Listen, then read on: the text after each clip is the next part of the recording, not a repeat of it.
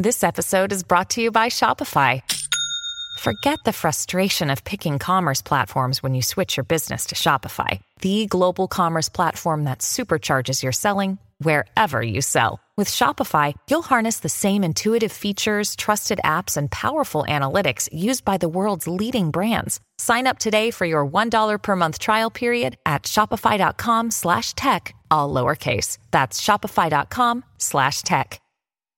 All right, guys, before we get into the show, huge thanks to one of the sponsors of today's episode, which is Podcorn. So I'm always a big advocate for having a little side hustle. I think if you can make some money with your hobby, how awesome is that? Most people have to pay money for their hobby if it's something like golfing or skiing. But if you can actually put some money away and save that for a future business or just to have more financial freedom, doing something you love, I think that is amazing. So Podcorn is a marketplace connecting podcasters to podcast sponsorship opportunities. And before I got into the podcasting game, I heard ads, but I didn't really know how it worked behind the scenes. I didn't know how, as a host, you go about securing those partnerships. So Podcorn is really a platform that makes it super easy and user-friendly. So one of the reasons I love Podcorn is that a podcast of any size, even if you are just starting out, you can sign up for Podcorn and start applying to sponsorships and start making money literally day one of your side hustle. You can choose opportunities right on the platform. You can set your own rate and collaborate with brands that you feel are a fit, and you never give up any rights to your podcast. Podcorn is here to support you at every step and ensure you're protected and compensated for the work that you do for brands. If you have any experience creating content, you might be familiar with that feeling when you are contacted by a brand and you're offered something that doesn't necessarily feel adequate for the work you've put in. So having Podcorn allow you to actually set your own rate, I think it's really empowering. It gives podcasters complete transparency, creative freedom, and full control of how and when we monetize. You can click the link in my show notes to sign up to Podcorn and start browsing sponsorship opportunities right away. I recently got a question that was asking, what tips do you have for even starting a podcast? Where can I begin? And one of my biggest tips truly would be to sign up for Podcorn the day you get your podcast off the ground, because there's no reason you shouldn't be making a little bit of money for all of the hard work you put in. And now, without further ado, let's get into the show. You're listening to The Treatment Room with Tess and Lauren, the podcast by estheticians for estheticians and those who seek to learn about their own skin from a professional's perspective. We're diving into our whys as licensed skincare therapists, sharing in our career journeys, and separating the gimmicks from the real heroes in skincare. Welcome to The Treatment Room.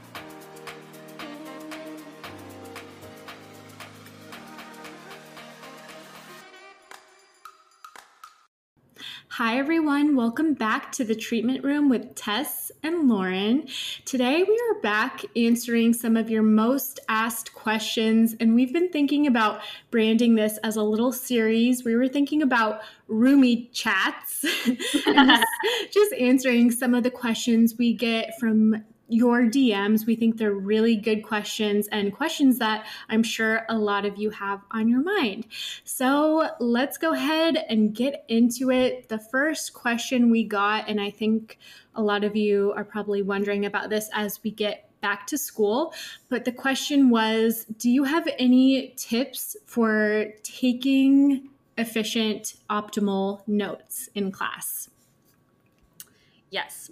I think my first and biggest tip is just not to take notes on every single thing that your instructor says. Don't highlight every single, line in the textbook, because if you're like me, you think that literally every single portion of what you're learning is important, which it is, but it's just not the most effective way to take notes. So Tess and I were talking about this just right before we started recording, and it's like, you had some really good tips, Tess, about reading the first and last sentence of a paragraph. Like, do you want to talk about that? Yeah, I think that's a good one. My mom was an English teacher, so I think I've learned, sort of picked up on some of these from her. I think what Lauren said about you do want to sort of skim the chapter. You want to be thorough reading it, but you don't want to get bogged down memorizing blocks of paragraphs because that's just not going to resonate in your brain. So some of the tricks my mom has taught me are one, like Lauren said, read the first and last sentence of a paragraph. So when you're looking at a whole paragraph, you can do that first and then go back and read the whole thing. I think it sort of helps the main points to stay in your mind. Another thing, of course, you want to pay attention to is the bolded words and vocabulary in the chapter. Those are really easy for teachers to pull from when they're making their tests and they're bolded in the chapters. That sort of sends a signal to the teacher. This is important. They should know this. So, of course, those are something to pay attention to. A lot of times you can also find at the end of the chapter questions that are sort of review questions or little quizzes, things like that, that I think are really helpful to read again before you go through the whole chapter. And then think about what makes learning and note-taking fun for you. It might just be an old-fashioned notebook and pen. I know a lot of people in my class liked taking notes on their laptop. There are tools like Evernote or Notes if you have a Mac, little things like that. Maybe it's just having some fun colored pens or highlighters, making your notes aesthetic. That can be fun. And just, I think also color coding can also really help your mind to associate certain words with certain meanings. Yeah. I think bottom line, another thing you could do actually is, I used to do this all the time when I was at UCLA. I would go to my professor's office hours and I would literally ask, what is important? What do I need to know? What will the focus be? And a lot of times your instructors, your teachers are going to be way more helpful than what you expect. They're not trying to trick you. They don't want you to fail. You know what I mean? Right. They don't want to hand you a good grade, but at the same time, if you're curious and you're asking basically for guidance on where to study and where to focus your energy, they, from my experience, were way more helpful than I had expected. And if you don't ask, hello, this is like our Renee Rouleau quote: if you don't ask, you won't get. So just ask your instructor and see if they can guide you in the right direction, so that you know that the effort that you're putting in is going to pay off. Because I can't even tell you how many times I would study for an exam and not even know if what I was studying was going to pay off, because I'm like, they could go a completely different direction with this exam, or, you could be studying something and it's not that you get a bad grade for lack of effort. It's just that you weren't on, in the right direction. Totally. Yeah. And I think teachers definitely pay attention to you putting in that effort. And I think it really does pay off, because it's a matter of repetition and reinforcement. So don't be afraid to ask the teacher what's important. They are on your team. They want you to succeed. It's a better reflection of them when you succeed. So I think that is an awesome tip. Something else I thought of was Quizlet. That was a really helpful tool when I was in school. And I've never heard that. Oh, it's an online sort of quiz generator. I was in school more recently than Lauren. So yeah, that was something that we used a lot. It helped us study for state board or just our regular quizzes we would have in class. So Quizlet, I will put it in the show notes so you guys can find that. That's cool. I love that idea. Yeah.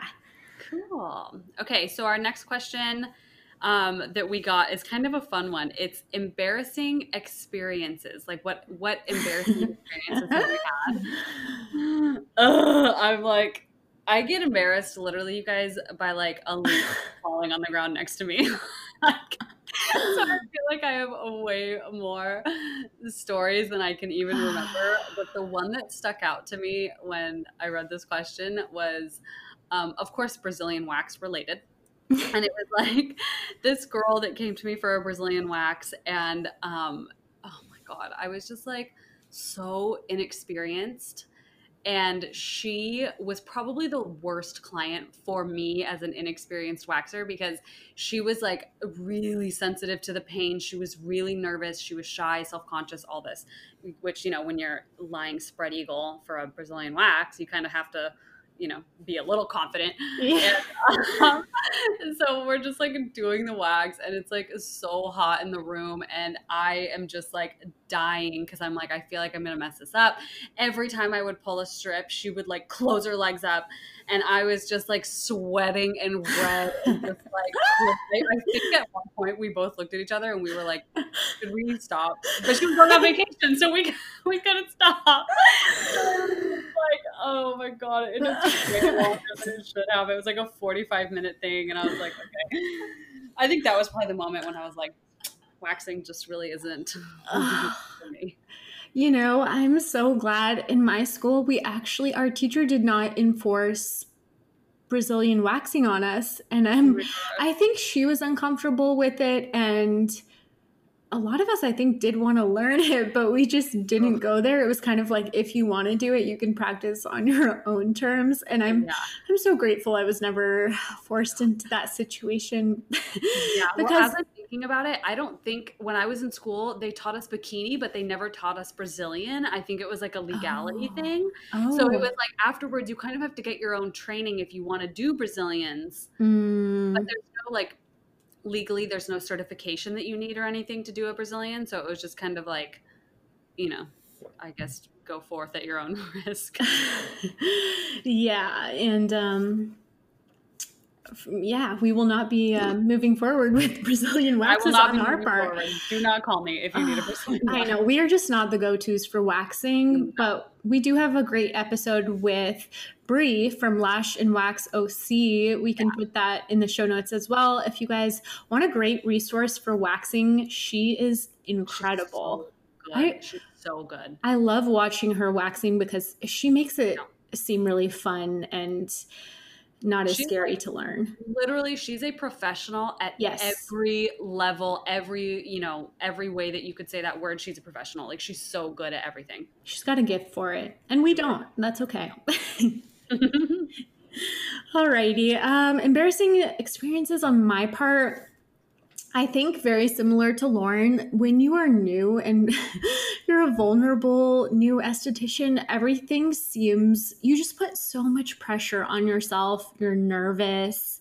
You feel like you're second guessing everything you're doing. And I think if you make your client comfortable and make light of, you know, we're all human. If you can make light of something, as long as it's not serious, when it does happen, you know, they'll be more easygoing with it. If you mess up and you freak out about it and get really obvious with it, they're going to be a little bit uneasy with you. So I think there's a difference between, like, you know, the regular human mistakes we make and how you can potentially handle it. So they just sort of brush it off. But yeah, of course I just little things like sitting back in my seat and sort of missing it and having it like catching myself, but having the seat roll away and having the person be like, are you okay? Like, are you good? Or like dropping a utensil, like totally. They're all relaxed in the mask massage. You drop a utensil, you're like, God damn it. Like, or just having a product, not a peel or anything, but having a little bit of product sort of like seep its way into their eye, you know. Or like they leave the treatment room and you can see like a little bit of like sunscreen or something that hasn't been rubbed in, and you're just like staring at it like, do I rub it in for her? Do I let her leave like this? Oh my goodness. I think we've all had those experiences. So you are so not alone. I feel like that's the general message we want to get across. It happens to even the most experienced estheticians. Like, there's so many variables in a treatment room, and that's why you want to be super cautious, like learn from your mistakes, cover their eyes thoroughly. And I think you just get a little better at like handling tools, and you just get a little bit like, I don't know, more, what's the word? Like, well, you get that experience and you kind of understand like the finesse and the finesse. Yeah, and then from there you gain your confidence and you know like, okay, if I drop a utensil, it doesn't mean I'm a bad esthetician. It just is like, it just happens. It just happens. Like, and I think you get better at holding the tools. Like, I Mhm. remember when I was getting trained, my boss, who's a spa owner, she's incredible. She dropped, what was it? She dropped an ice globe or something and it shattered. Like, these Mhm. things happen to all of Yeah. us. So Well, and I mean everything's so slippery. Like not to, yeah. not to harp on dropping things, but like it's slippery. Your hands are wet. You've got oils and products and everything. So yeah, don't be hard on yourself. And don't be Totally. embarrassed. It happens to everybody. Yes, it happens to everyone. And the last thing I'll say on that is just try to make things feel good. I think in esthetician school, there's so much pressure on learning a massage sequence, memorizing 10 steps of a facial. I wish somebody told me at the end of the day, make it feel good. If you make a mistake, keep going. They probably didn't notice, even if it was something you dropped, be sanitary, dispose of it, go on your way and get back to it. Just make things feel good. Exactly. Perfect. Okay. Our next one. Okay.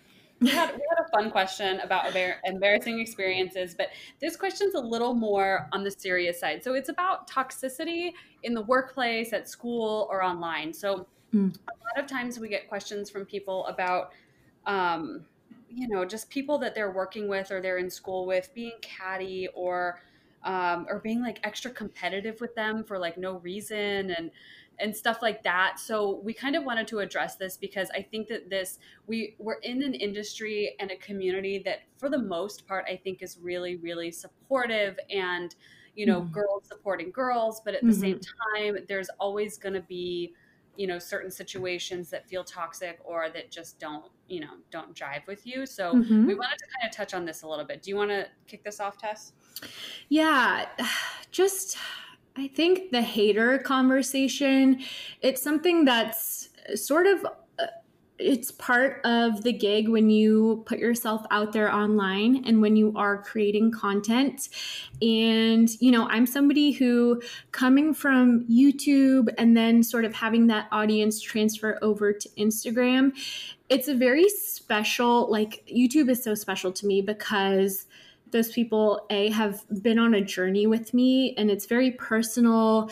The comments, I'd say 99% of them are so not even just supportive, like overly kind, and you guys are amazing. Even those who are listening to the podcast, it's a community, right, that we have worked to develop and cultivate, and it's a dedicated audience. And now moving into TikTok, which is something new I've been experimenting with, I think TikTok is an amazing form of social media. It's probably the one I'm most addicted to.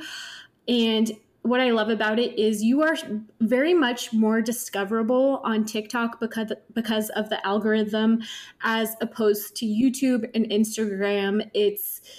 That's something that, it takes so much time to cultivate. TikTok, you can become a lot more successful because of the wide reach, I think, more easily. But with that comes a lot more random people, a lot more random viewers who stumble upon you. And with that, I've had, people who don't necessarily know me and who are not invested in me just leaving snarky comments.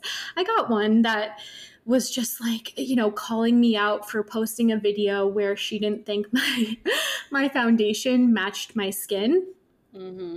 And this is just an example. The reason it bothered me was it wasn't even that type of overt bullying that's like, you're ugly, you don't know what you're doing, you're stupid. It's just that subtle toxic thing, sadly, I feel is very common amongst women. And it's like those subtle digs, especially at your appearance, that firstly, nobody has the right to comment on your appearance. Mm-hmm.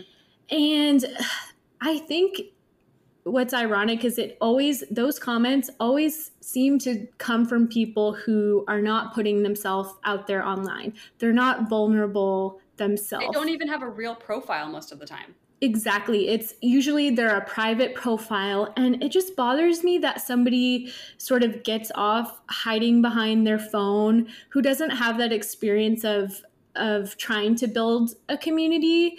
And it's just so easy to be passive aggressive and say a little comment, say you're having a bad day or you're not happy with your life.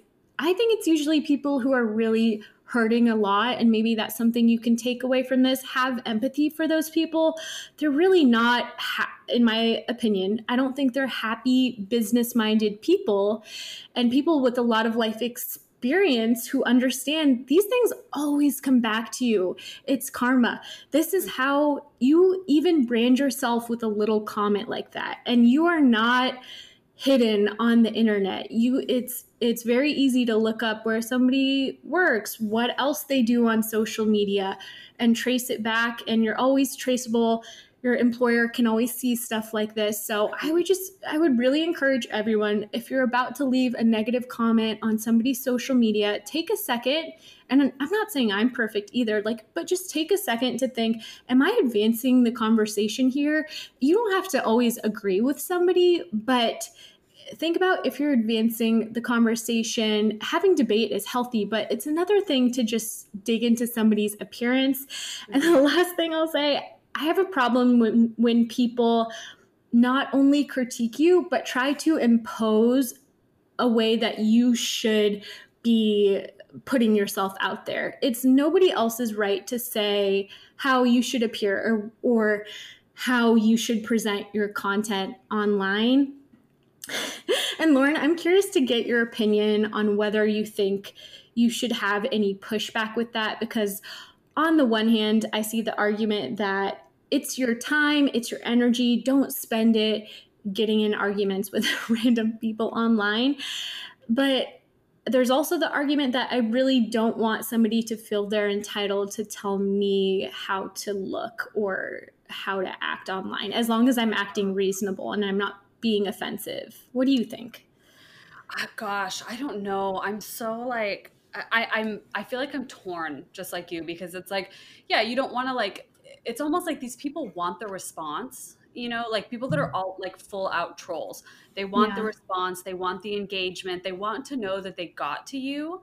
Totally. I think, and so, justifying them with the response is like, I never want to do that, because I never want to even just give them my energy or my time at all. But again, at the same time, I don't want, them to feel like they can do that and like it won't go unchecked. Right. So it's just kind of like, I almost feel like maybe in that scenario you pick your battles. Like if there's something that really like strikes a chord with you, as opposed to all of the other hateful or mean comments that you get, I think that you absolutely have the right to respond if you want to. If it were me, I would, because to be honest with you guys, I haven't gotten any mean or hateful comments. I don't have a big following though, so that's probably why.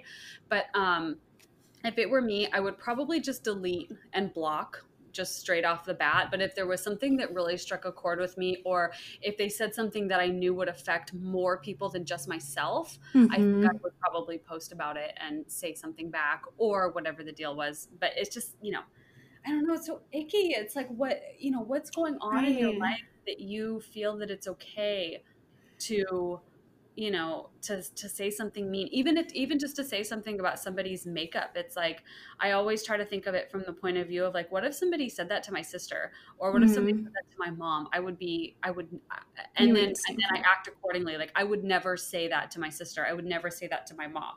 If you're saying something from love and something that is constructive and positive, helping somebody, then, absolutely. But if you're just like, her makeup doesn't match her neck or whatever it is, and it's just like, dude, yeah, so scary. It's like, why? It's not helping anybody. No. And the second part of it was, she ironically said, I'm an esthetician too, and I would never post a video where my foundation doesn't match my neck. Oh my God.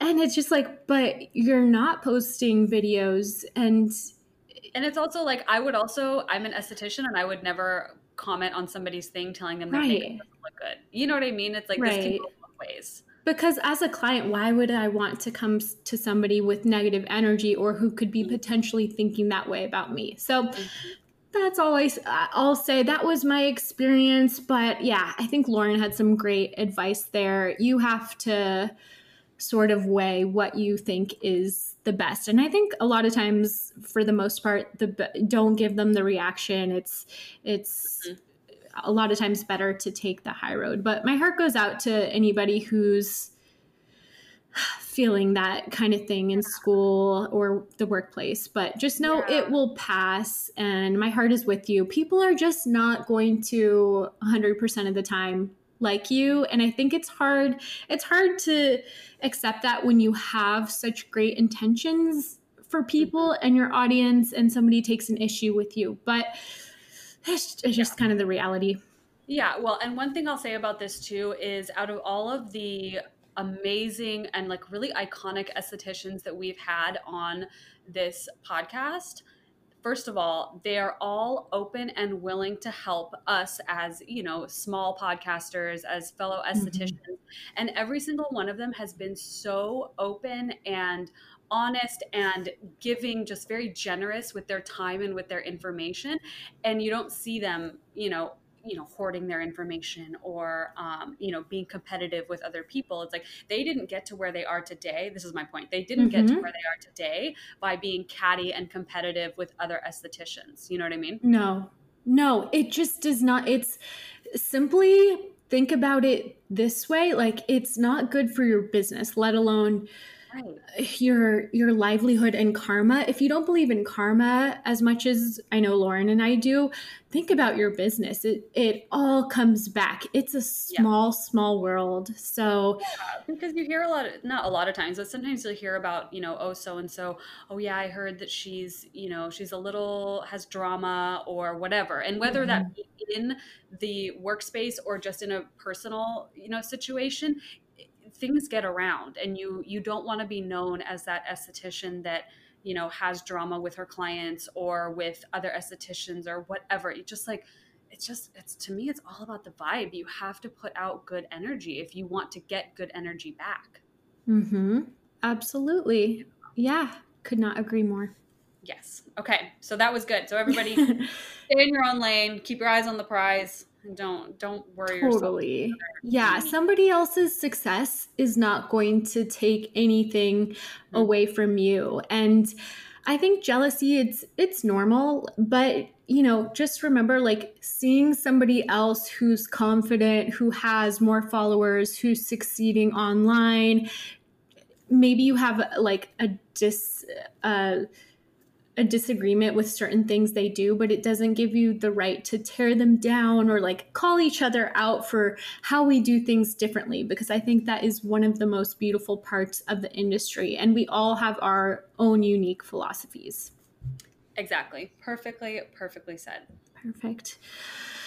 Oh gosh, taking a breather. I really don't get, I'm not the type of person to get fired up. Like, I'm pretty even keel, like calm, grounded, but gosh, some of that stuff can really get under your skin. So yeah, all good.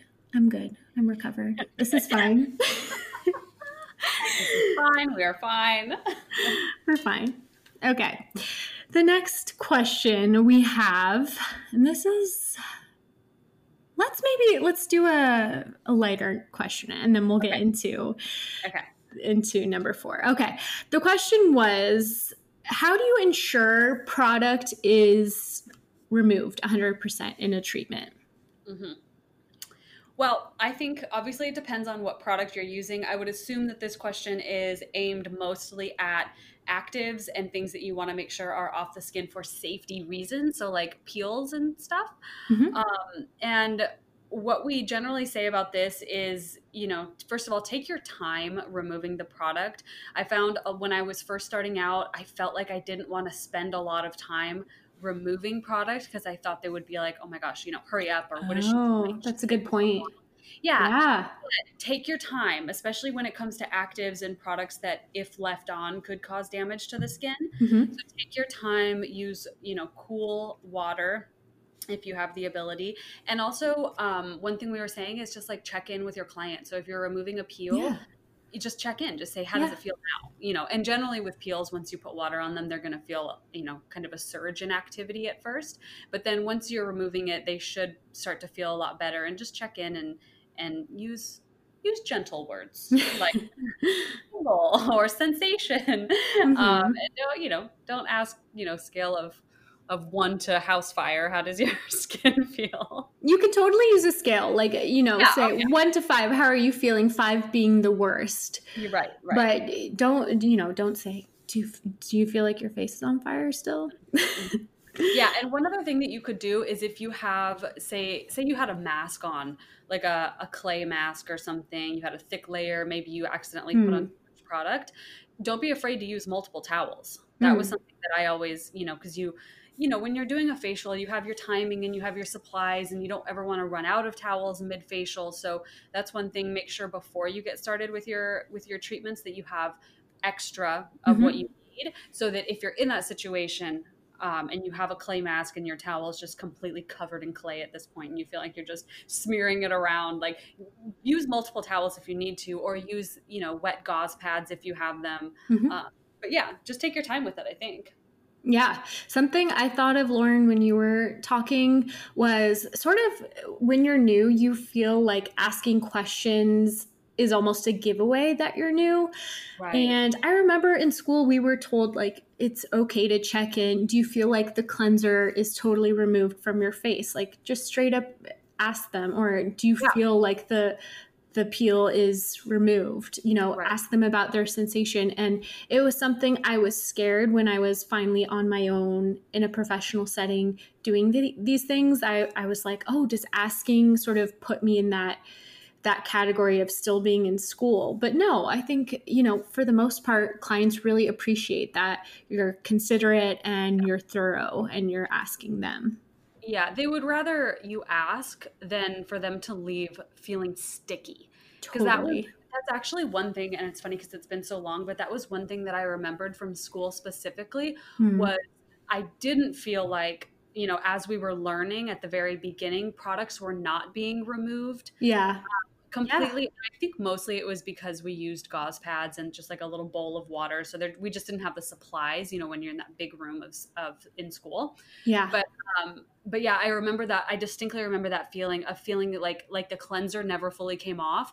And then everything applied on top of that was just like sticky.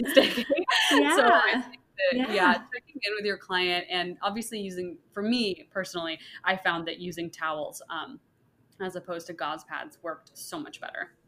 Today's podcast is sponsored by Forager Project, an organic, plant-based, family-owned creamery. Guys, I want to take a trip here. It sounds like my heaven, where they source nature's finest ingredients: nuts, seeds, ancient grains, fruits, and vegetables. When it comes to food, I am so not a fan of labeling certain categories good or bad, but it's more so about making small tweaks where you can, and perhaps even trying something that you might enjoy more. So with dairy, I often saw for my clients, it was creating a lot of frustration and lowering their confidence over time. Dairy can be linked to acne, eczema, rosacea, because it can be so inflammatory for our skin and for our gut.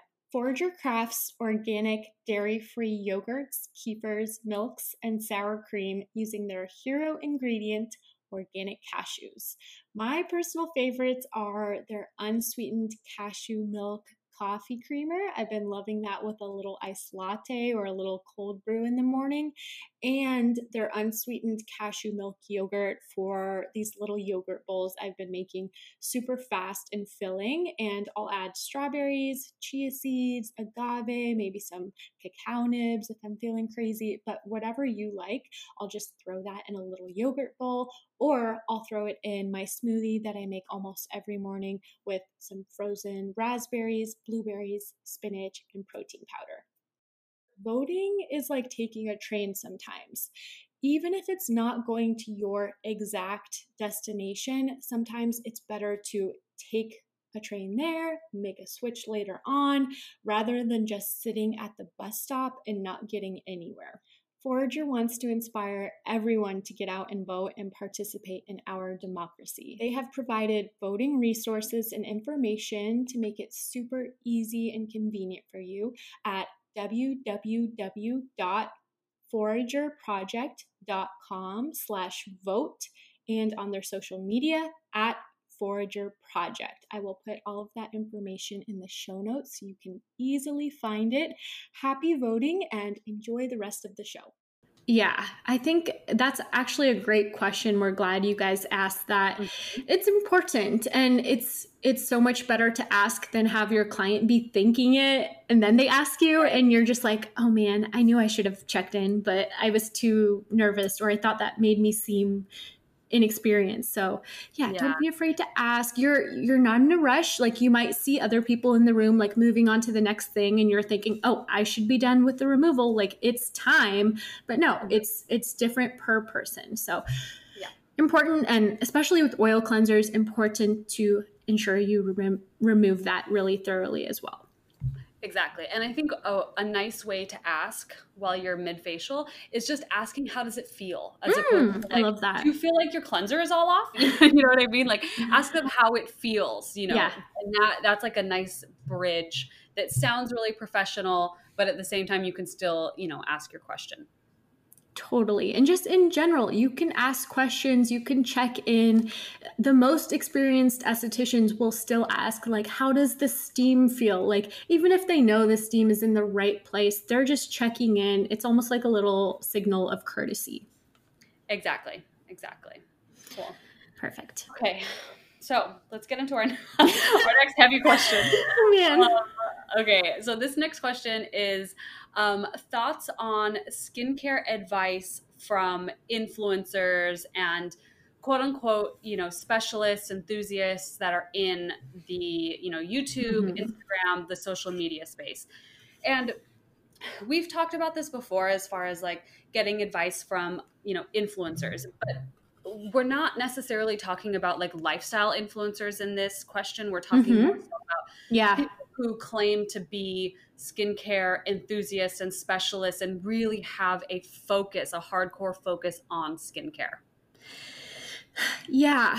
Lauren and I feel like we sort of take issue with some skincare influencers, not them as a person, but we wish their messaging was more clear, because we feel it's very, very vague to put the title of specialist or skincare expert as a non-expert. Really, just the word they should be using is enthusiast or skincare lover, because they haven't been educated. And I think there's just such a distinction, we've said this before, between what you put on your own face and developing a personal opinion about a product that you're putting on your own skin versus having experience with all skins and understanding the potentials, especially the potential like consequences or dangers, or when somebody,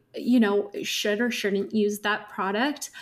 All those real life scenarios I think are so crucial in skincare, because it's not a one size fits all type of thing at all. It's what truly makes skincare effective is that personalization, that customization, that understanding how certain conditions like may or may not receive a product well. So that's one part of the education I think is underrated. And the second part I think is really important is, as a skincare professional, and this is why I think a lot of estheticians listening, you have so much potential with what you put out online or, any educational material you offer in your relationships with your clients. It is so valued because you are exposed to a different level of education than the average consumer. You have access to the most professional resources, teachers, classes, books, seminars, skincare conventions. Like, you just have another level of community and knowledge. And I think that's also really underrated when it comes to the title of esthetician. Yeah, and I think, not to discredit some of these people, because from some of the videos I've watched, they do share good information. Yes. However, they just lack the experience of working with different skin types and different skin conditions. And, I've seen so many videos that one that comes into my mind particularly is about fungal acne. Mm-hmm. And it was, a skincare influencer talking about how to treat fungal acne. And now fungal acne is a condition of the skin. It's not just, oh, this is a good cleanser. This is a good Right. moisturizer. Like Right. giving advice to literally treat a skincare condition. I just, I don't want to, I would never compare estheticians to medical professionals, but it kind of goes along those same lines where it's like, if you shouldn't also be on YouTube talking about, how to treat your gallstones or, whatever medical condition. It kind of goes, hand in hand, because you can end up, depending on the person that's watching, if they have an allergy, if they have another skin condition, rosacea plus their fungal acne or whatever it may be, you just don't know who you're giving that advice to, and they don't have the experience of working with, a specific person and tailoring, a routine and recommendations to a specific person. So I think there's just a lot of room for, mistake and just like error with the person who's going to end up taking that advice. I absolutely perfectly said. And I think what has happened in our society is this undervaluing of education, because anybody can put their stuff online. Yeah. And anybody can use a Google search. Totally. And somebody can be very informed from Google, but I think it's another thing to capitalize on a title that, a lot of people don't even know what esthetician means necessarily. They know dermatologist, but they don't know esthetician is somebody who's taken the time to study skincare ingredients and work on people's skin. So to use a skin expert or specialist title that an esthetician could also use as something consumers understand more, that's where I sort of take issue with it, because of the amount of notoriety people are able to get by labeling themselves an expert. And then you get into the territory where you are actually, some of these specialists are actually advising people on a routine to use, and they're addressing millions of people and saying you should use this routine. That's where I sort of take issue with it. And it's something I see with so many types of influencers. The other day on Instagram, I saw a fitness influencer speaking about binge eating disorder and, giving tips on how to control it and whatnot.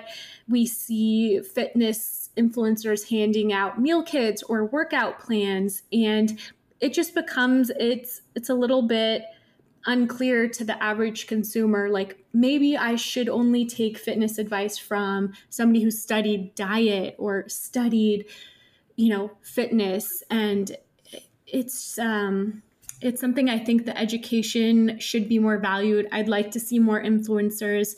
If you are a skincare expert, go out and take, 6-7 months of aesthetic school.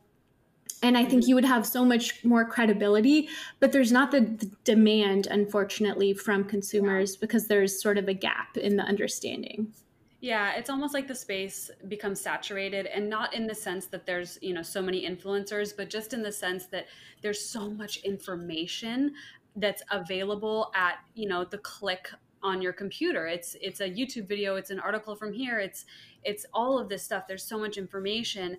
But, I did a post on this on my Instagram a while ago that was super popular. And it was like, basically these people who have, who are skincare enthusiasts, but calling themselves experts, they have all these little pieces to the puzzle that they've Googled. They know this about niacinamide. They know this about this condition. They know this about this, product, but they don't have the big picture. So it's like having all these puzzle pieces, but not knowing what the final picture is supposed to look like. Mm-hmm. So how are you supposed to put those pieces together, Mm-hmm. Mm-hmm. Yeah. So yeah, I think it's just kind of, it's a touchy subject, because I'm sure all these people are great, nice people, and they but it's just like you said, there's such an undervalue of a formal aesthetics training. And I do also think that that's why it's so important that us as estheticians are kind of out there having our voice heard, so that people do know there is a difference between a quote unquote specialist or enthusiast and a licensed insured esthetician. Absolutely. Yeah. So we have no malice in saying this. It's just like, our thoughts. That's why we put in the hard hours and went to school so we could give this advice. And so I think it's a similar sentiment with any professionals who see, advice given online when, a lot of times I watch these experts and I find myself like mentally fact checking things that are just being preached, and eventually over time this person becomes the go-to on the internet, where it's like, what does so and so think of this, like, is it legitimate? And it's like, well, are they even qualified to answer that? Like, because it's my understanding the response they're going to give is from personal experience or looking things up online. Yeah, exactly. And I think there's an element too of unintentional, let me stress that, unintentional half truths. So not that they're trying to be deceptive or they're lying or anything of the sort. That's not at all what I'm saying. But what I'm saying is, again, about the big picture. So if they say, oh, L-ascorbic acid is the best type of vitamin C, it's the only type of vitamin C you should be using. It's like, okay, yeah, it is considered the gold standard of vitamin C. Right. But only if your skin can tolerate it. You know what I mean? It's like, if there's somebody with rosacea that's watching that video and they go out and buy an L-ascorbic acid product, they're going to have some issues with it. They're going to could have some sensitivity, irritation, a flare up. So it's a half truth in that sense of like, it's just not the full picture. Yeah. And it's so much easier to package information as good or bad.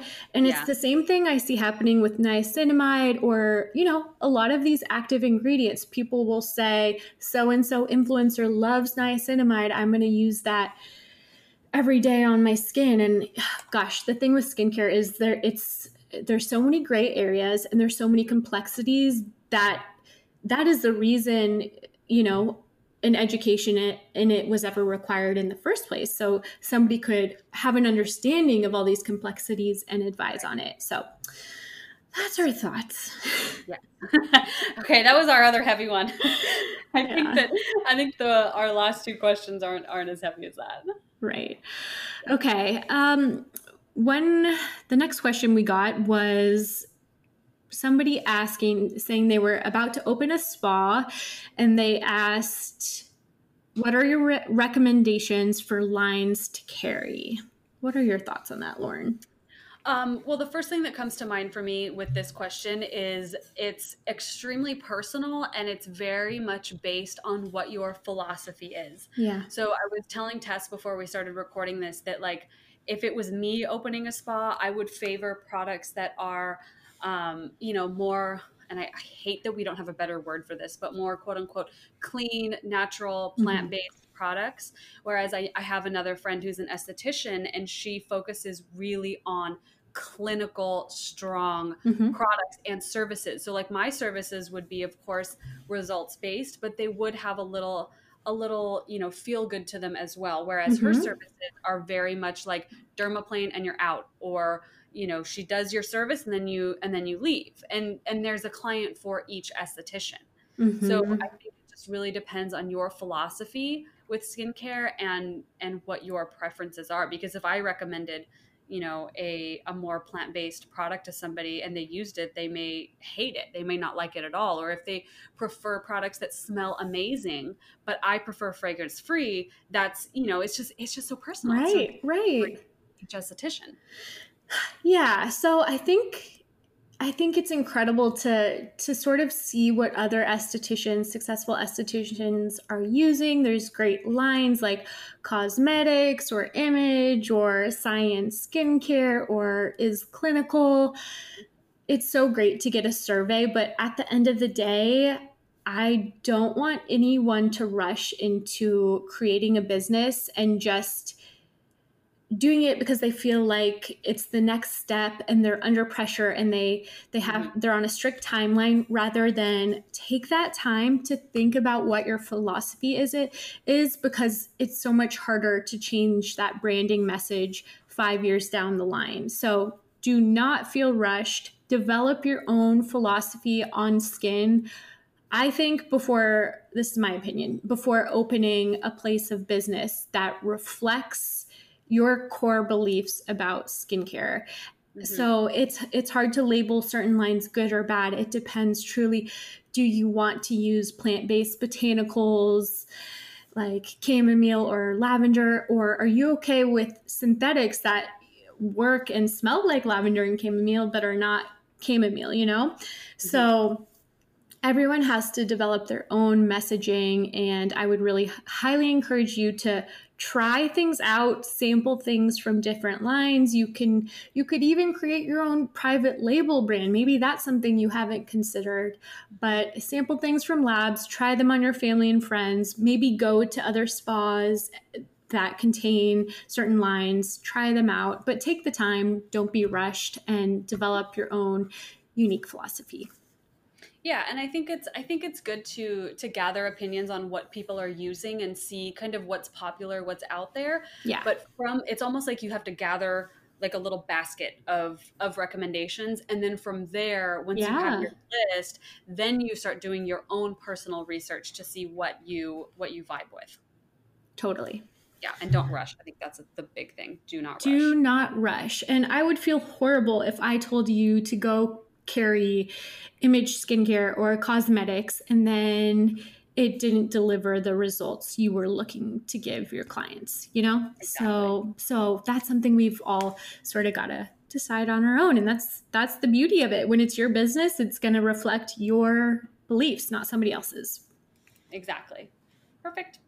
Okay, so our last question is thoughts on CeraVe products, which is an exhausting question sometimes. Tess and I talked about this briefly before we got started, and it's so back and forth on what we think and what we would recommend. It's like, for me, bottom line is just like, it's fine. It's just fine. You know what I mean? It's like, it's a drugstore product. It does have some good ingredients, but is it going to change your skin drastically for the better? No. And is it going to ruin your skin? No.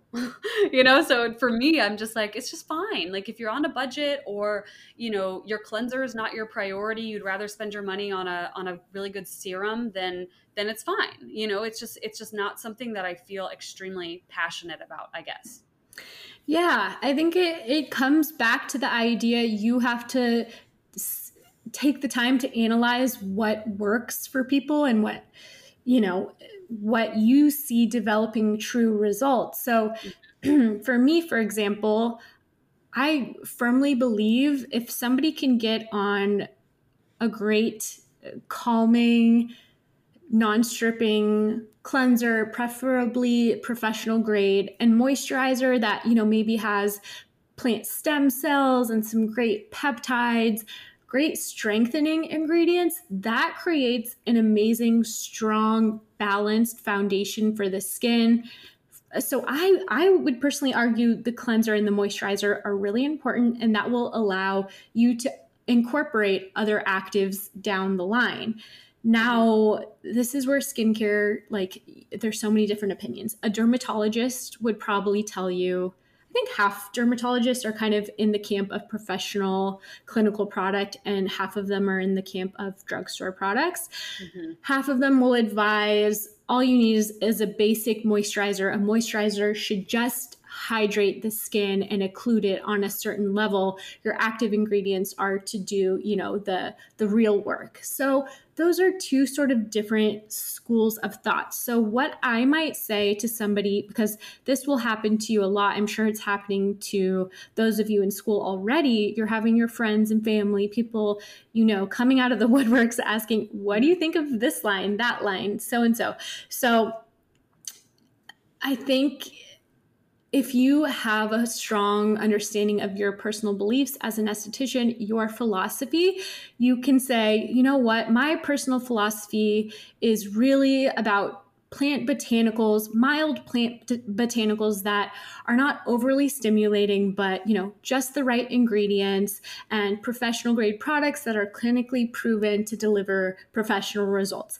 CeraVe is, you know, a mass produced synthetic drugstore product, and drugstore products like tend to be cheaper, and I believe you sacrifice quality there. That is my personal opinion. So I would probably say something to the effect of, my personal beliefs don't really like align with what CeraVe does. Like Lauren said, like, could it be mild? Could it be fine for some people, depending? This is another big thing. Depending on what the client wants. What does the person want? Is it good or bad? I don't know. Is it going to address their fine lines? Is it just going to be basic? You know, so it really depends what they want and need, and, you know, what they want to do. Do they want to invest in a professional line? It really is up to that person. So I would probably say something to the effect of, it doesn't really align with my core beliefs, and it wouldn't be top of mind if you came to me and wanted true results. Like, it wouldn't be the top thing I would recommend for you that I feel confident is going to give you what you want. Right. And I think that's an okay answer. Like, you don't have to tell them it's good or bad. Mm-hmm. And that's another thing too, is that a lot of times, you know, our friends or our clients, they come to us and they ask about this product or that specific product or this ingredient label. And it's like, we can form an opinion for the most part. But what I've learned, honestly, a lot since doing this podcast, is that formula is king. That is so much more important than just what the ingredient label says. Because we talked to Renee Rouleau about this. She said, you know, you can look at the exact same ingredient label for two separate products with different formulations, and they can be basically completely different, even though their ingredient label looks the exact same. So I think that it's also okay to say, like, if you don't know anything about a product line or a certain product, you can say, I honestly don't know. This looks good, like, but based on reading the ingredient label, this looks good and this looks good. However, the formulation is definitely key. I haven't tried it myself, so I can't fully say. You know what I mean? Yeah. Have a yes or no answer to everything. And one more thing I wanted to say just on this before we wrap up is that a lot of it also depends on what you're comparing it to. So I see a lot of these, you know, TikToks and videos that are like, this CeraVe is the holy grail of moisturizers. And it's like, okay, well, what are we comparing it to? Because if you're going to compare CeraVe to Clean and Clear, hell yeah, I would choose CeraVe. That would be much better choice than a Clean and Clear product. But if you're going to compare CeraVe to, say, SkinCeuticals or cosmetics or, you know, a professional grade product, then it's absolutely not the holy grail. So I think that also comes into play, is like, what are you comparing it to, and what, you know, what's our playing field here? Yeah, exactly. Yeah. Couldn't have said it better myself. Yeah. Because, like, sorry, Tess, I was just going to say that, like, you know, TikTok and YouTube and all of these, you know, social media platforms are making drugstore skincare very trendy and popular. So I find we're getting way more questions about them, which is honestly kind of why I've been on a drugstore kick lately, is I want to try these products that people are talking about. I want to see, like, what's the hype? Well, I recognize on TikTok and whatnot, the audience is skews a lot younger, and I see on TikTok more so almost a pressure for cheaper prices. And it's not something, like, I'm not really willing to bend on my professional opinion there, because as a professional, I recommend treatment products. I'm concerned with results, and somebody else will recommend it. Like, maybe there's a derm who will recommend that. So they're the audience, you know, for that type of person. I think it's okay to stand true to your core beliefs. And if something isn't going to give somebody results, I'm not going to say it's okay just to save the money, you know, because then that person has to go buy something else that's costing them more money, and they're upset at you because you didn't give them the results they came to you for. Yeah, sometimes what I like to do is when I know somebody's price conscious, Yeah. I'll give them like two options for each thing that Mm. I want them to buy. I'll be like, this is the ideal scenario. This is what I want you to get. But if you're, on a budget or price conscious or whatever, either don't get this product at all, or here's a suitable, like a just okay product that can replace it. Usually that's not like what I wouldn't do that with like a serum or something that was very, important. It would be like a buy this or don't buy it at all kind of thing. But yeah, I Yeah. think Yeah. it's hard when you're working with multiple different price points and budgets. And then you're also working with different age groups and different skin concerns and goals. It's this is what we're talking about when it comes to the big picture and having all the puzzle pieces and needing to put it into the big picture. It's like it's not just about what's good and what's bad. Yes. And last thing I'll say on that note of like a higher and a lower price, this is something I see often on social media, the idea of dupes. Oh yeah. And it's just interesting. I saw a dermatologist the other day saying this, low priced serum is a dupe for SkinCeuticals serum. Mm-hmm. And all the comments, everyone's so excited. They're hyped up. They found, quote unquote, the same thing for a cheaper price. And I had to comment here and say, I feel many people are unaware that formulation is so important. It's important where the product's ingredients are sourced from. What are the molecular weights? How is the formula buffered? All these things that, play into each other are important. The idea of a dupe, I think it's misleading because it's not necessarily the exact same thing. So yeah.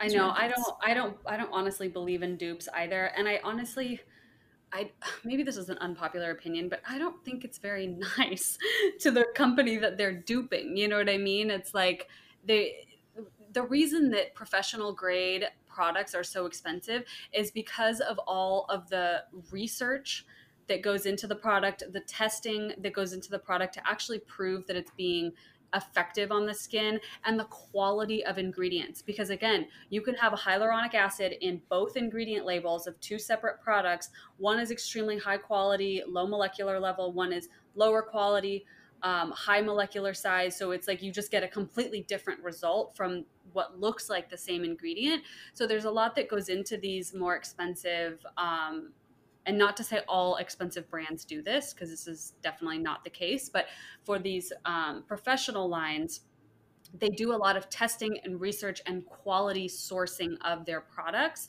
So a dupe is just kind of like, oh, you're not actually worth all that money. And I don't think that that's necessarily nice or right. Absolutely. That was the next thing on my mind. As much as I don't believe the CE ferulic is for everyone, it is one of the most clinically trialed vitamin C's on the market. So that is why they, it's very expensive. But to say it's equivalent to another serum who probably doesn't do any outside testing is just misleading and not fair. So I don't know. Skincare, it puts a lot of responsibility on the consumer to sort of understand these things and not always take things as black and white and do your research. So we appreciate you guys listening to us as a resource and hopefully kind of debunking some of the misleading things. Yeah, exactly. That's why we do what we do, because we love, just bringing the truth and just making sure, hoping that people will listen and just become more informed and, just better consumers, Preach. So. Yeah, girl. All right. Well, that's it. That's all we got for you guys. That's all we got. I wanted to say really quickly before we wrap up, if you guys enjoy our episodes, it would mean so much if you left us a little 5-star review on iTunes. It really supports us and we read everyone, so they mean so much to us. If you want to follow us on social media, you can. We will put our handles in the show notes below, and that is just another resource for more information. Lauren's on YouTube now. I'm on YouTube. We're on Instagram. We're doing all the things. Yeah. All right, you guys, thank you so much for listening. We appreciate you so much. And we will talk to you guys in the next one. Bye.